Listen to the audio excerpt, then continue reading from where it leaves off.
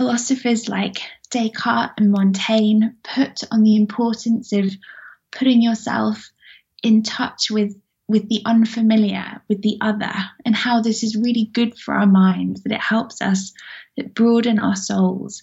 And I think that can affect decisions we make when we travel. Welcome to Deviate with Rolf Potts, where I talk with experts, public figures, and interesting people about fascinating topics that meander off topic. Today I talk with philosophy professor Emily Thomas, whose book The Meaning of Travel explores the influence of travel on philosophy, as well as the influence of philosophy on travelers and travel trends such as mountaineering and beach tourism. You might recall I've explored philosophical themes in previous episodes of this podcast, including the ways philosophy can be used for self-improvement, as I discussed in my interviews with people like Eric Weiner and Monica McCarthy. In today's episode, I talk with Emily Thomas about how the history of philosophy was influenced by travel literature and how philosophy was combined with travel literature to create some of the earliest types of science fiction. We talk about the difference between simple beauty and the broader concept of the sublime, and the way maps can misrepresent the world even as they aim to depict the world. We talk about why travel and travel writing has usually been gendered male and how that has affected the way women are perceived when they travel. We begin by talking about why the philosophy of travel isn't a very common academic pursuit and why Emily decided to write a book about it. Let's listen in. I've always considered that travel and philosophy go hand in hand because it feels like philosophy can inspire travel. But one thing that you point out at the beginning of your book is that philosophy and travel are not necessarily paired together in an academic sense. And so how did you discover this, and why did you decide to write a book about the relationship between philosophy and travel? The easy answer is that I have been obsessed with both independently throughout my adult life. And there came a point where I suddenly realized, why on earth aren't I looking for philosophical issues in travel? But there must be some. So I started doing this research, and I found really quickly, as you say, that philosophy of travel is not a recognized academic part of philosophy, but nonetheless, there is loads to say about it. Lots of philosophers have thought really hard about travel, and philosophy has affected travel. Travel has affected philosophy throughout history. And writing the book then seemed easy. I got to put two different things that I love together. And was there a particular approach that went into it? Was it a lot of time in the library or a lot of time on the road, or both? A lot of time in the library was definitely first and foremost. Because so what you do have in philosophy of travel are little pockets where people have written about particular philosophical issues. So, for example, you can find people who have thought about the influence of travel books on the philosophy of John Locke. You can find people who've thought about the ethics of traveling in an era of climate change. But what you can't find is studies that put all of these different things together to kind of create any kind of roadmap to the philosophy of travel. So initially, it was a lot of time in the library just reading about these different travel philosophy interactions. And then very slowly, I had to create the roadmap, like figure out how I was going to put all these different things together. And as you can see in the book, I ended up doing so historically. So I start from the 16th century age of discovery and then very slowly work my way forward. What I did not expect was that this research would become tied up with a trip I took to Alaska around the time I was thinking and starting to write about these things. And somehow this trip to Alaska made its way into the book in this unexpected way from my perspective. Yeah, it's sort of a narrative framing device. And actually, we can sort of thread these things together in this conversation because, you do talk about Locke or Francis Bacon or Margaret Cavendish in different circumstances to sort of unpack how philosophy and travel are related or can be related. I think your first chapter is entitled something along the lines of why should philosophers care about travel? So I'll pose that question to you. Why should philosophers care about travel? I think we should care about travel for two reasons. I think one is that philosophy and travel actually have a lot in common. So I don't think there are many activities that humans do where we are literally trying to map out things that we don't already know. So let me try and explain what I mean by that. So say that I'm a biologist and I'm trying to figure out a range of plant species. I know that there's this range of plant species out there, and I go to study them to increase our knowledge. But what I think philosophy and travel tries to do is figure out the stuff that we don't yet know we don't know about. So if you look into like a distant part of the ocean, we have no idea what's there at all. We don't even know what we're supposed to be studying. And I think that travel, when it's about exploration, can really be about finding these new pockets of unknown thought. And philosophy does exactly the same. So questions like, what is time, or what is goodness? These questions haven't been around forever. Someone had to ask them for the very first time. And when they did, they were mapping out a whole new region of unknown stuff. So I think one reason philosophy should care about travel, because it does this kind of thing. It's also looking to the stuff that humans don't know anything about. And the other reason, really pragmatically, is because travel has had a huge impact on philosophy. Like, we philosophers like to think of ourselves as people who sit in armchairs and we reason about the world independently of anything else, that somehow we float above considerations of culture and society, because we're just engaged in this process of strict reasoning. But it's completely untrue.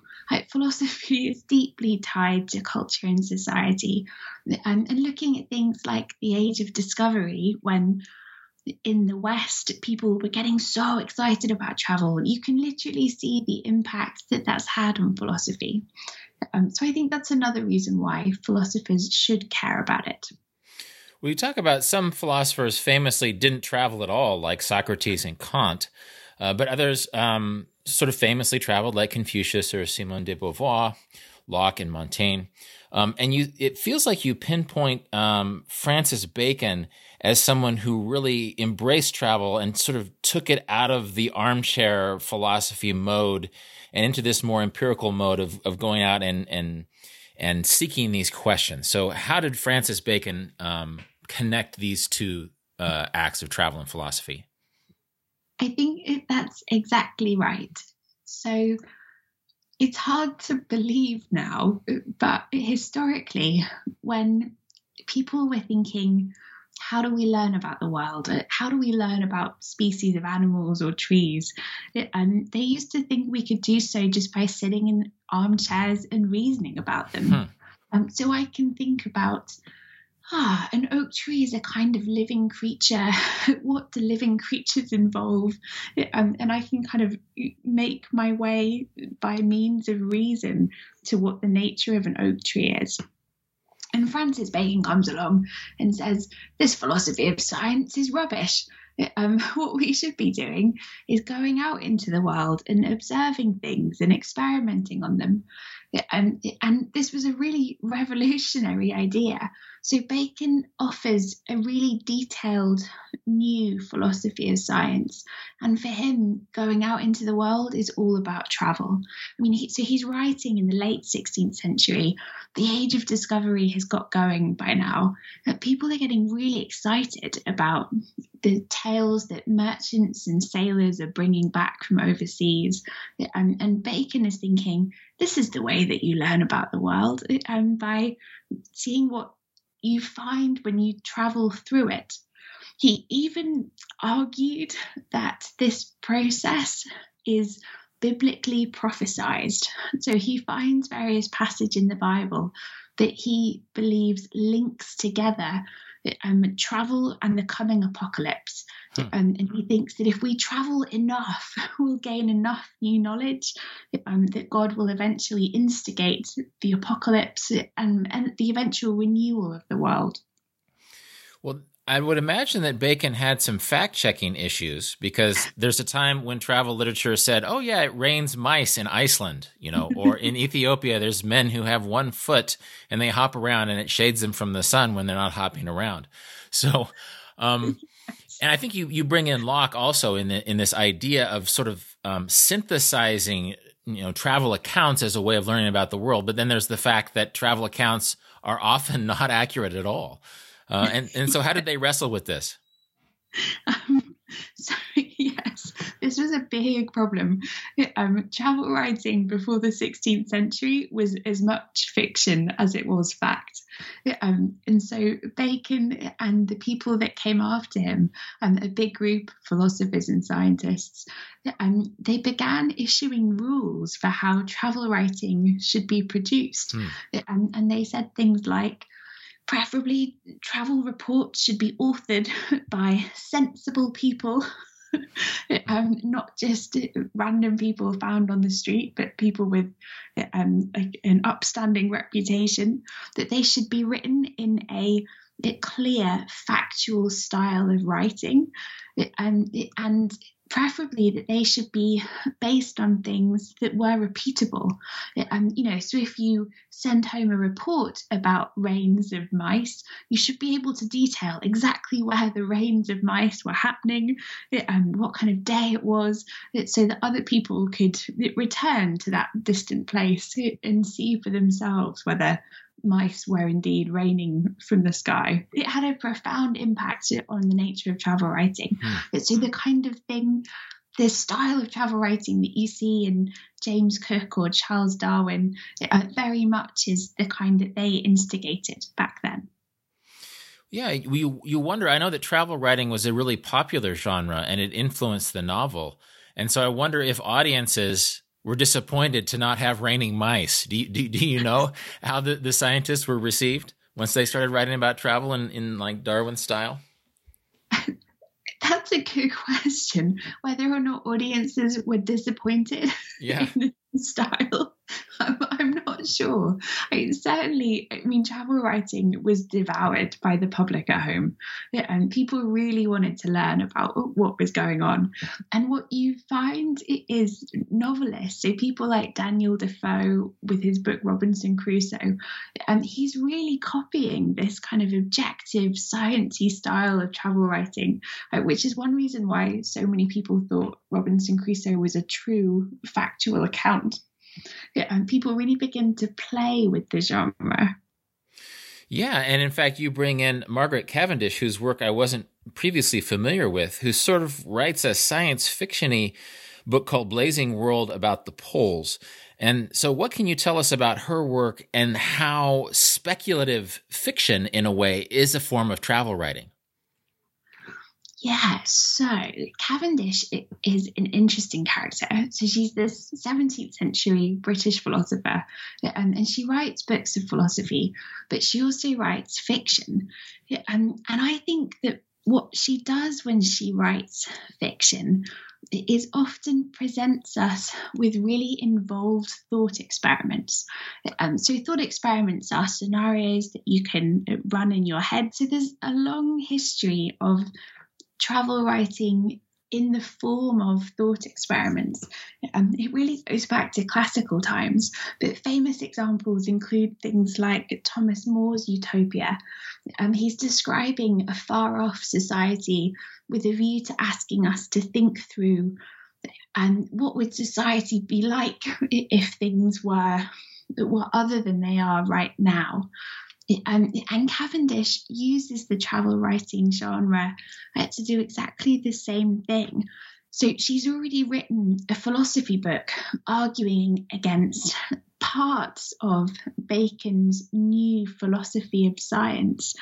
And she then writes this sci-fi novel, Blazing World, which is a piece of fictional travel writing that also functions as a thought experiment.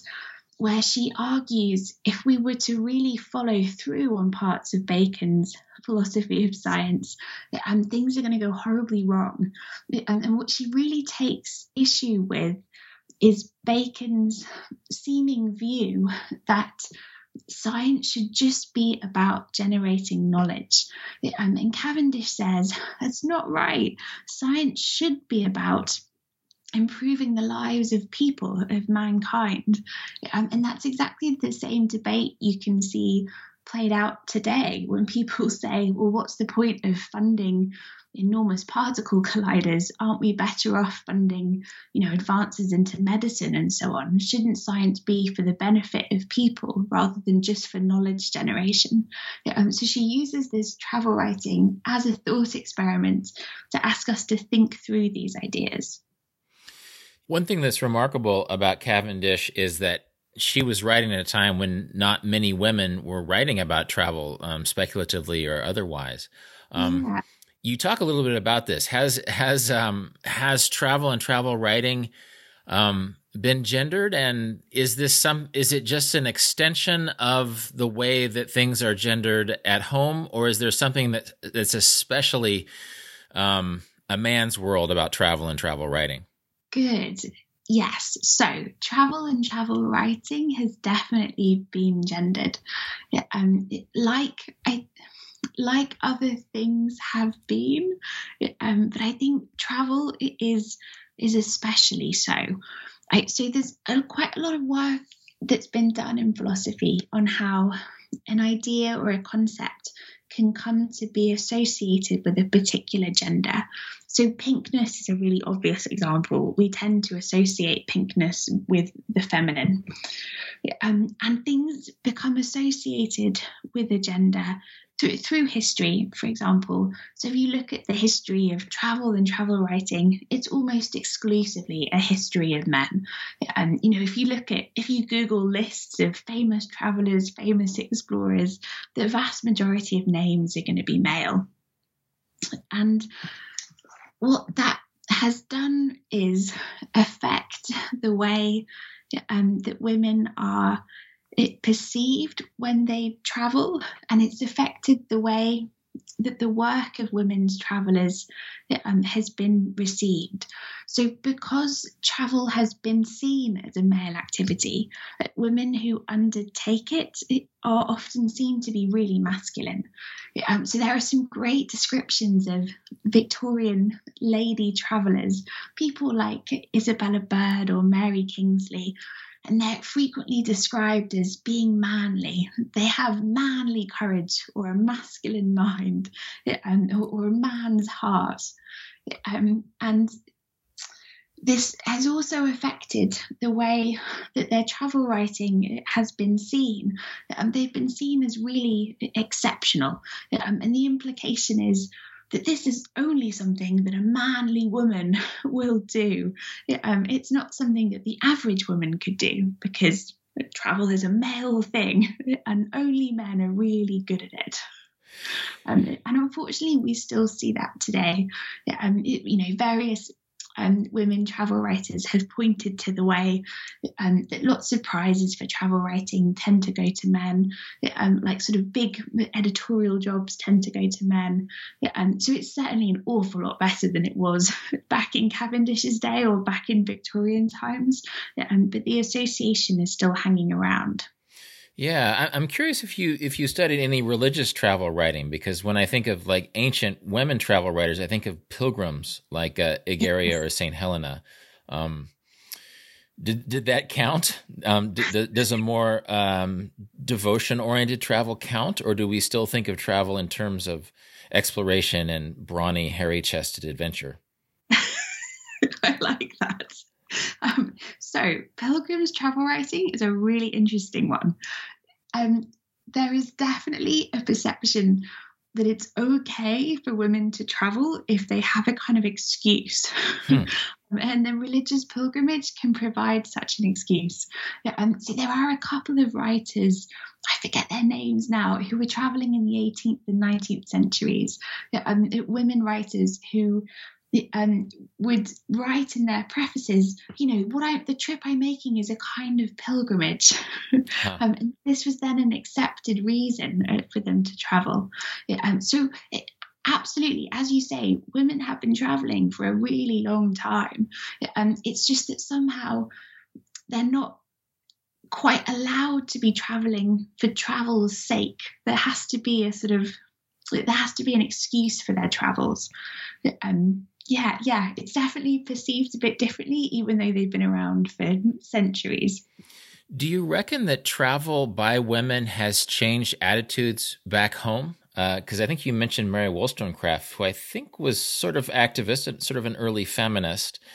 Is there that relationship of women coming back from the world and affecting the home life? Or the relationship between feminism and travel is a surprisingly complicated one. So you're absolutely right. Mary Wollstonecraft, late 18th century English writer, and she's a really early feminist, and she's also a traveller. She wrote this book travelling around Scandinavia, Sweden, Norway, and Denmark. So she definitely combines both. And she seems to see her role as a traveller as one that is expanding the kinds of things that women can do. She was travelling by herself in an era when that really just didn't happen. So definitely she's pioneering on both fronts, the feminism and the travel. However, Wollstonecraft, after her death, was really vilified, and many of the obituaries that were written about her and the posthumous reviews of her work, they implied that she died young in childbirth, and various scandals came out about her life afterwards, about how she wasn't married to the father of her first child, for example. And lots of people began using her life as a kind of cautionary tale. And in reviews of her life and her work, people imply that she came a cropper because she engaged in one too many manly spheres. And it was as though by doing travel and by doing philosophy, she'd just done too many male things. And this was why it all went wrong for her. That if she'd acted in a more feminine way and hadn't engaged in these activities, that her life might have worked out fine.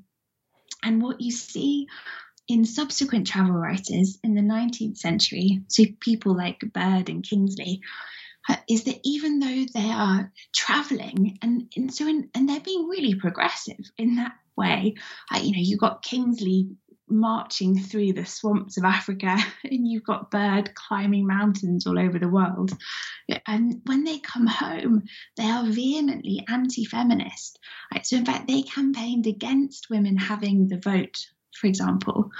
And that's really surprising, I think, for them to be so progressive with regards to travel and then so anti-progressive with regards to things like feminism. And it seems part of the reason for that is that they were worried that if they engaged in feminism and travel, they would just be seen as too unfeminine. They were already seen as manly for traveling. They didn't also want to be seen as manly for trying to be involved in politics. I didn't know that about Isabella Bird. I know that there's different structural things about travel writing, that oftentimes it portrays a masculinity that women have trouble narratively fitting into. As the examples we've just mentioned. But then you also talk about how maps oftentimes create a narrative that isn't necessarily true, that maps can be opaque in a way. And I think you talk about a philosopher, Brian Hawley, I think his name is. How do maps represent the world, and how do they misrepresent the world? Yeah, so here's a good example of where I learned quite a lot when writing this book.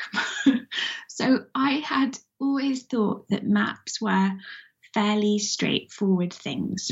I use road maps all the time. I use Google Maps. I've never really thought very much about them. And then as soon as I began getting into the philosophy of maps, so people like Brian Hawley was a real pioneer in the 80s, I discovered that that's not the case at all, that what maps do is not so much represent parts of the planet Earth. Instead, they convey the information that the map maker wants them to convey.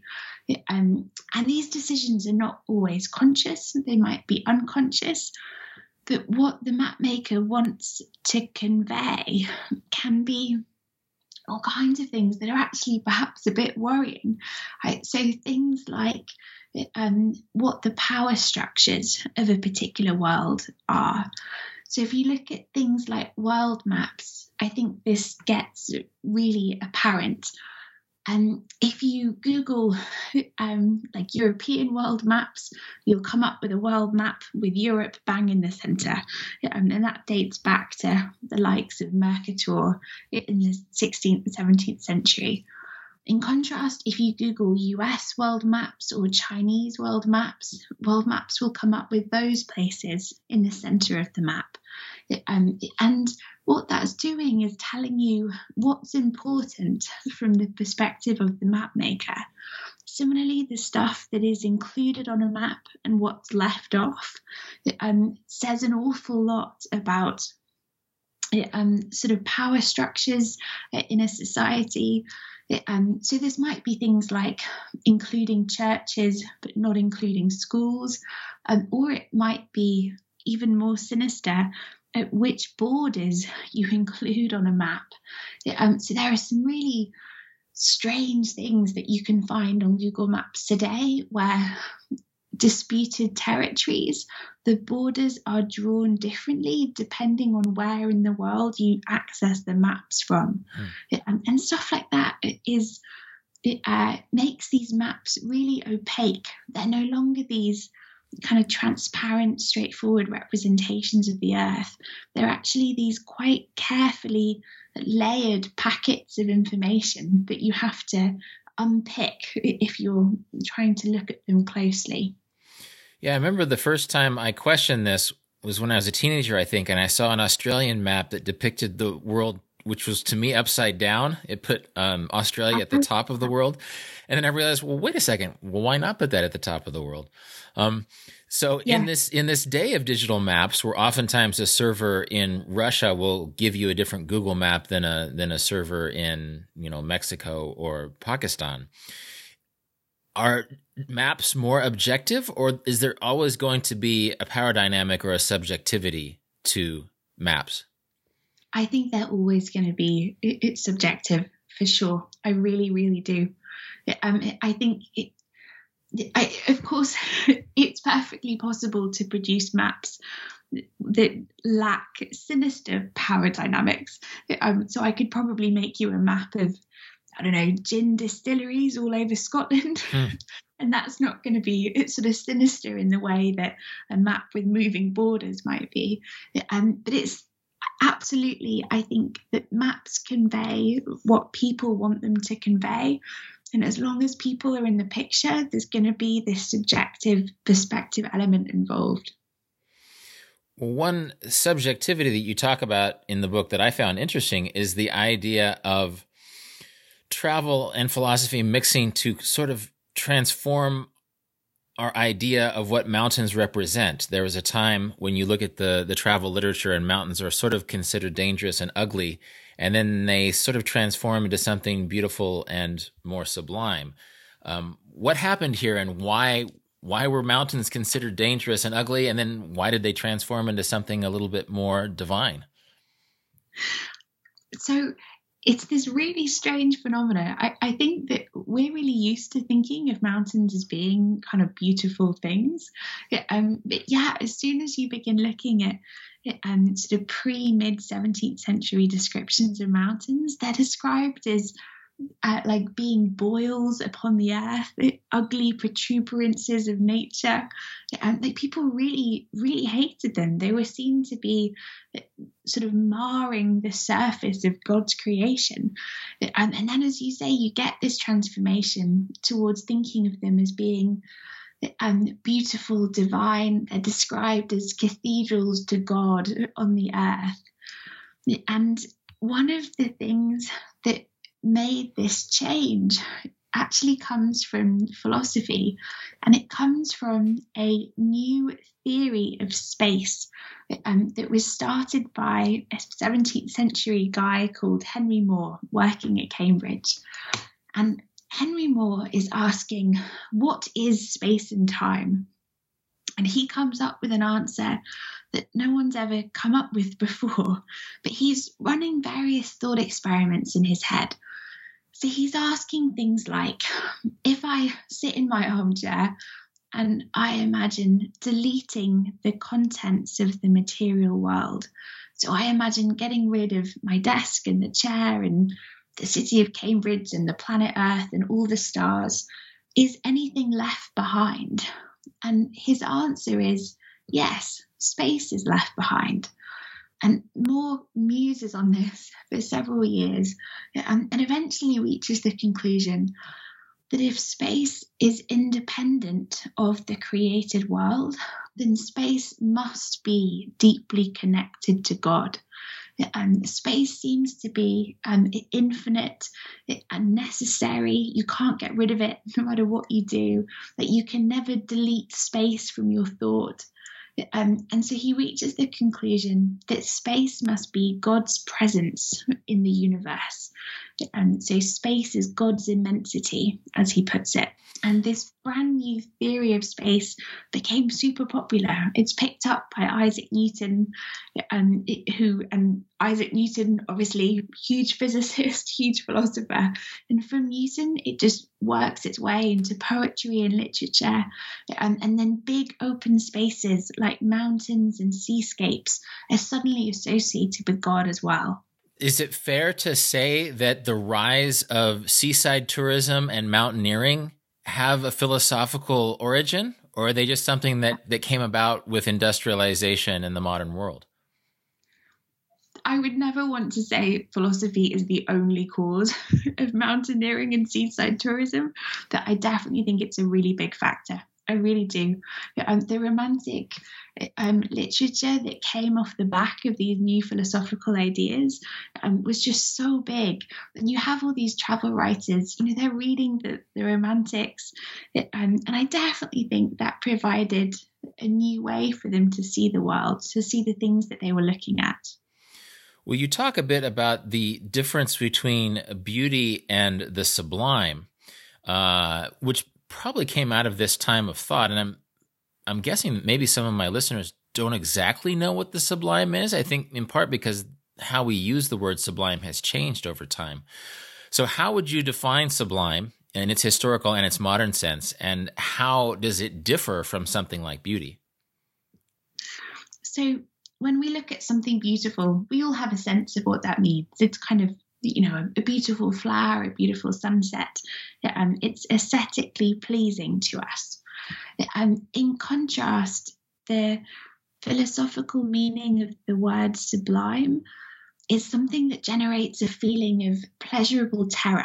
So maybe when you're outside in a thunderstorm and there's lightning coming down all around you, or you're standing at the very edge of a precipice looking out over a waterfall, you're scared, but you're not so close to these things that you're really deeply scared. There's a kind of pleasurable terror in standing that close to the waterfall, in watching the storm come down.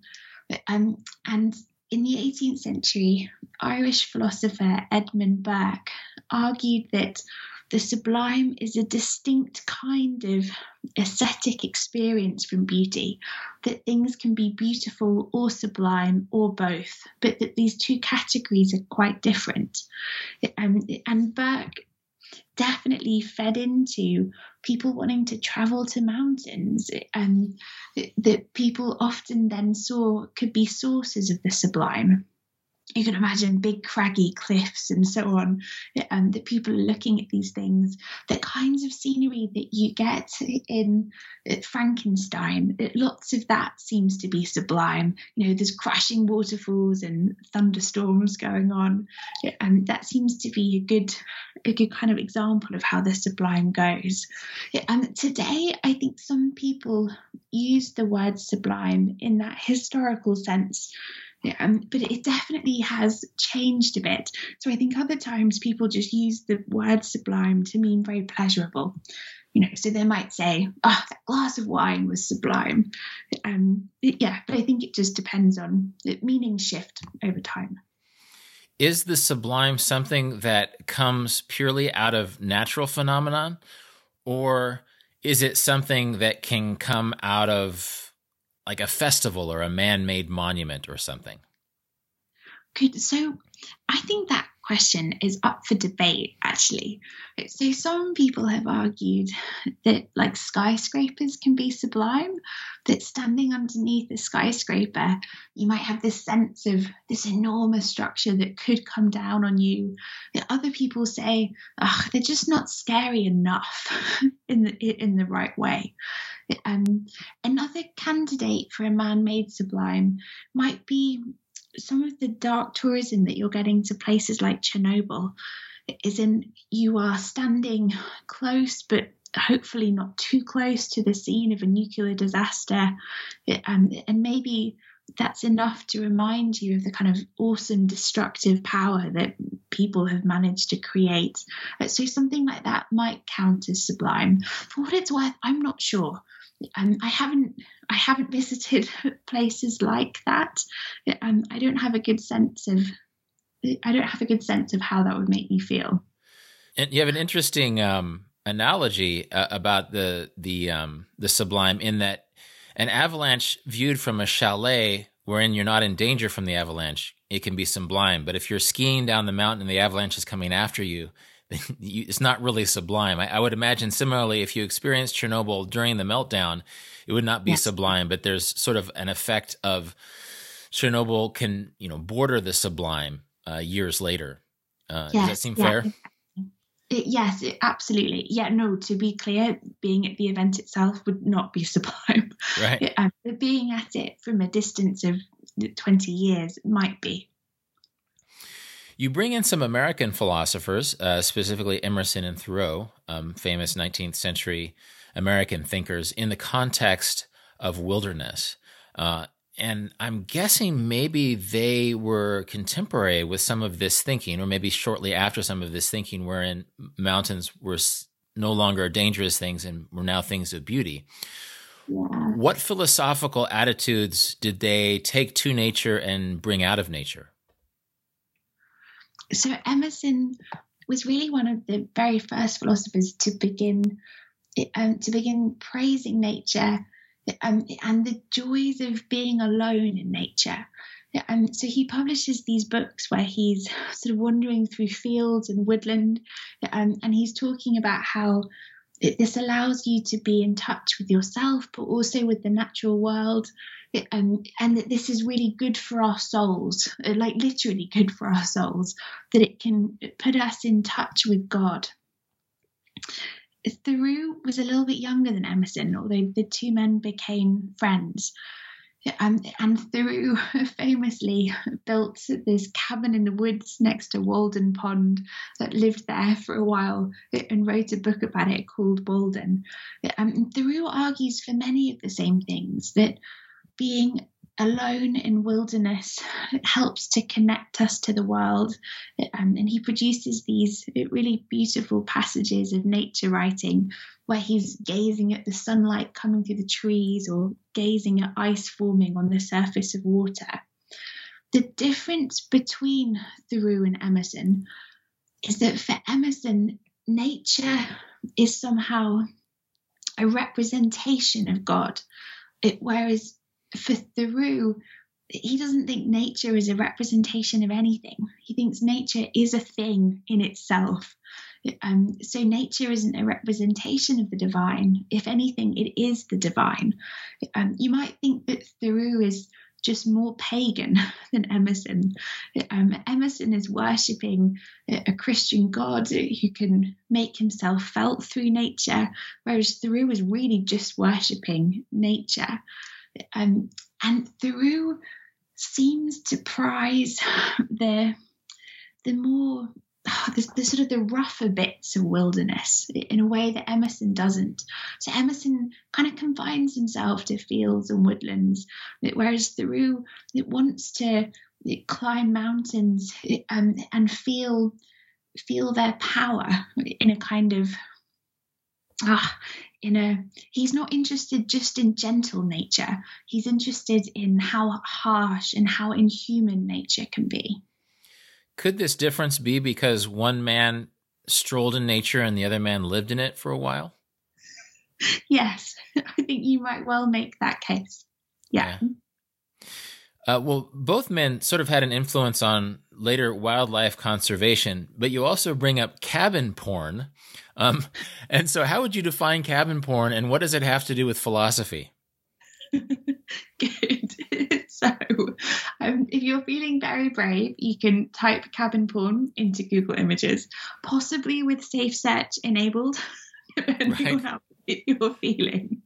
And the kinds of pictures that will come up are of beautiful log cabins perched on the edges of mountains or lakes.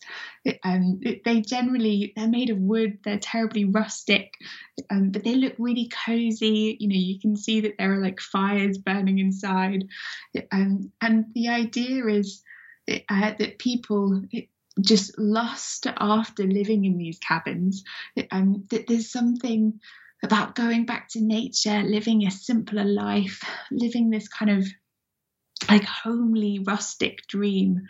And all of this is tied up in this phenomenon known as cabin porn. There's actually a book of it, like a book of photographs of beautiful cabins. And this phenomena is frequently traced back to Thoreau's Walden. So he builds himself this cabin in the woods. And it really has inspired many future wilderness travelers. Oddly enough, to Alaska especially, there's quite a lot of travel writers who have talked about how they read Thoreau and then they went to Alaska to build themselves a cabin in the woods. This seems to be a real dream of getting back to nature that he inspired. Yeah, and of course, when I think of idealism and Alaska, I think of Christopher McCandless from Into the Wild. So I guess there can be a dark side to that. And in the context of the darker idealizations and generalizations of travel, you talk a little bit about doom travel and just the fact that places are changing, either because of cultural factors or tourism factors or even climate change factors. And so how does this come into play in the context of ethics? Yeah, so places have always changed on planet Earth. That seems like a fact that's true. And tourist destinations have always come on and off the menu of possible places to visit.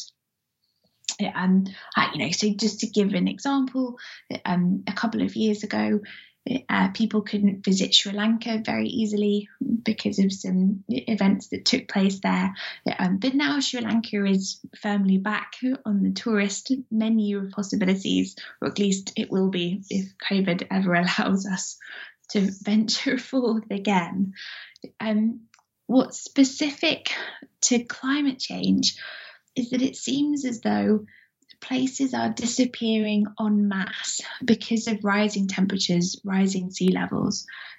So some of the examples that are often given is things like glaciers that are melting, and then various glacier national parks simply may not exist. Regions in the Arctic and the Antarctic seem to be melting and disappearing. The coral reefs in Australia, the Great Barrier Reef, for example, is being damaged by the rising sea level temperatures. And so it seems like suddenly lots of places around the world are disappearing off the map altogether, all at the same time. And this has prompted a phenomena that's been known as last chance to see travel, or doom tourism, where tourists are rushing to visit these places before they're gone, like while they're still here. And the issue that got me especially interested in this is how ethical it is to make those kinds of trips. So on the one hand, I don't think there's anything obviously unethical about it. If you think about someone saying to you, oh, there's a rainbow in the sky, and you rush outside to see it before it disappears, that seems fine. I don't think there's anything wrong with that. The issue with last chance to see tourism is that the very act of visiting these places, it hastens their demise. So in the case of visiting the Great Barrier Reef, tourists notoriously can damage it, sometimes in obvious ways by kicking bits of the reef as they swim past, but also in less obvious ways. Traces of sun cream come off into the water, or traces of oil from the motorboats damage the reef. And the same with visiting the Arctic and the Antarctic. The carbon footprint that you have to expend to get there is part of what's fueling the climate change in the first place. And so now it starts to seem a lot less ethical to be visiting these places. So the question is there any way that we can manage this? I mean, should we simply conclude it's really just unethical to visit doomed places? We should stop visiting them altogether and give them a chance to recover? Or is there ways that we can visit them that's going to offset the damage? How can it offset the damage? Is it just being a witness to these places and bringing that knowledge home and advocating for them? How might that damage be offset by people who travel to these places? I think that this idea of being an ambassador to these endangered places, I think it can work. So that has really been touted in the case of Antarctica, that they want people who visit the continent to really understand the landmass that they're visiting, to become educated about it, and to go home and tell their friends and family, look, this place is so beautiful and important, but it's also really vulnerable and fragile. We shouldn't. We should keep it as a place reserved for science, say, and we should only visit it in ships that aren't going to damage it too much. That people can hopefully persuade others of how important these places are to protect. And the worry is that this just isn't enough, that this notion of an ambassador doesn't work very well. And then we look at things like carbon offsetting schemes. If you take this long plane flight to visit it, what can you do to offset your carbon footprint? Well, paying into schemes that are planting trees and so on might be one way of doing it. Frankly, I feel quite conflicted about all of this. I'm not sure that any of these schemes work perfectly. I definitely think it's good to do your research before you visit, to travel in the most responsible way that you can. But I am afraid that eventually the conclusion we're going to have to come to is that they need to be left off the map for a while. One thing that occurs to me when we talk about the effect of tourism on places, environmentally and otherwise, is that at least pre-COVID, and it'll be interesting to see what happens post-COVID, it's not just Western tourists who are showing up in places. Oftentimes, it's Asian tourists. Specifically, there's been a big boom in Chinese tourism. And so I'm just wondering, is there, given this global context in which tourism is happening, is there a sequel here where you can study philosophies from other cultures and tie those into travel? Or do you think this is a one-off travel philosophy book for you? For me personally, it's going to be a one-off, simply because I am a historian of Western philosophy. It's becoming an expert in Chinese or African philosophy would take a good another 10 years of my life. Right. I have no doubt whatsoever that travel has also been a big topic in other world philosophies. And I really hope other people write the book so I can read them. That would bring great joy. So if anybody out there listening has an interest in African or Asian travel philosophy, there's a book market for you out there. You have at least 2 people who will read that. Definitely, I think so too. Yeah. As we near the top of the hour here, I'm curious just about a take home for people who are listening. Can philosophy make us better travelers? Can it make us more mindful travelers? How, as individuals, can we synthesize this philosophical context as individual travelers? I think that the more you know about any particular thing, the more mindful you can be when you do it. So yes, I definitely think that thinking about it, the philosophy of travel can change the way that you travel. For example, the emphasis that philosophers like Descartes and Montaigne put on the importance of putting yourself in touch with the unfamiliar, with the other, and how this is really good for our minds, that it helps us broaden our souls. And I think that can affect decisions we make when we travel, when we decide, do we want to stay in this more Western style hotel or do we want to stay in the homestay? And put ourselves in contact even more with unfamiliar peoples and cultures. And I think that stuff is really good for us. Yeah, I definitely think it can help us travel more mindfully. This has been Deviate with Rolf Potts. More about everything that was just mentioned, including links to Emily Thomas's book, The Meaning of Travel, can be found in the show notes at rolfpotts.com/deviate. And as always, you can contact me with insights or questions at deviate@rolfpotts.com. This episode was produced by Justin Glow. Cedar Van Tassel does the theme music. Jan Futterman does the show notes. Thanks for listening, and I hope you tune in for future episodes of Deviate with Rolf Potts.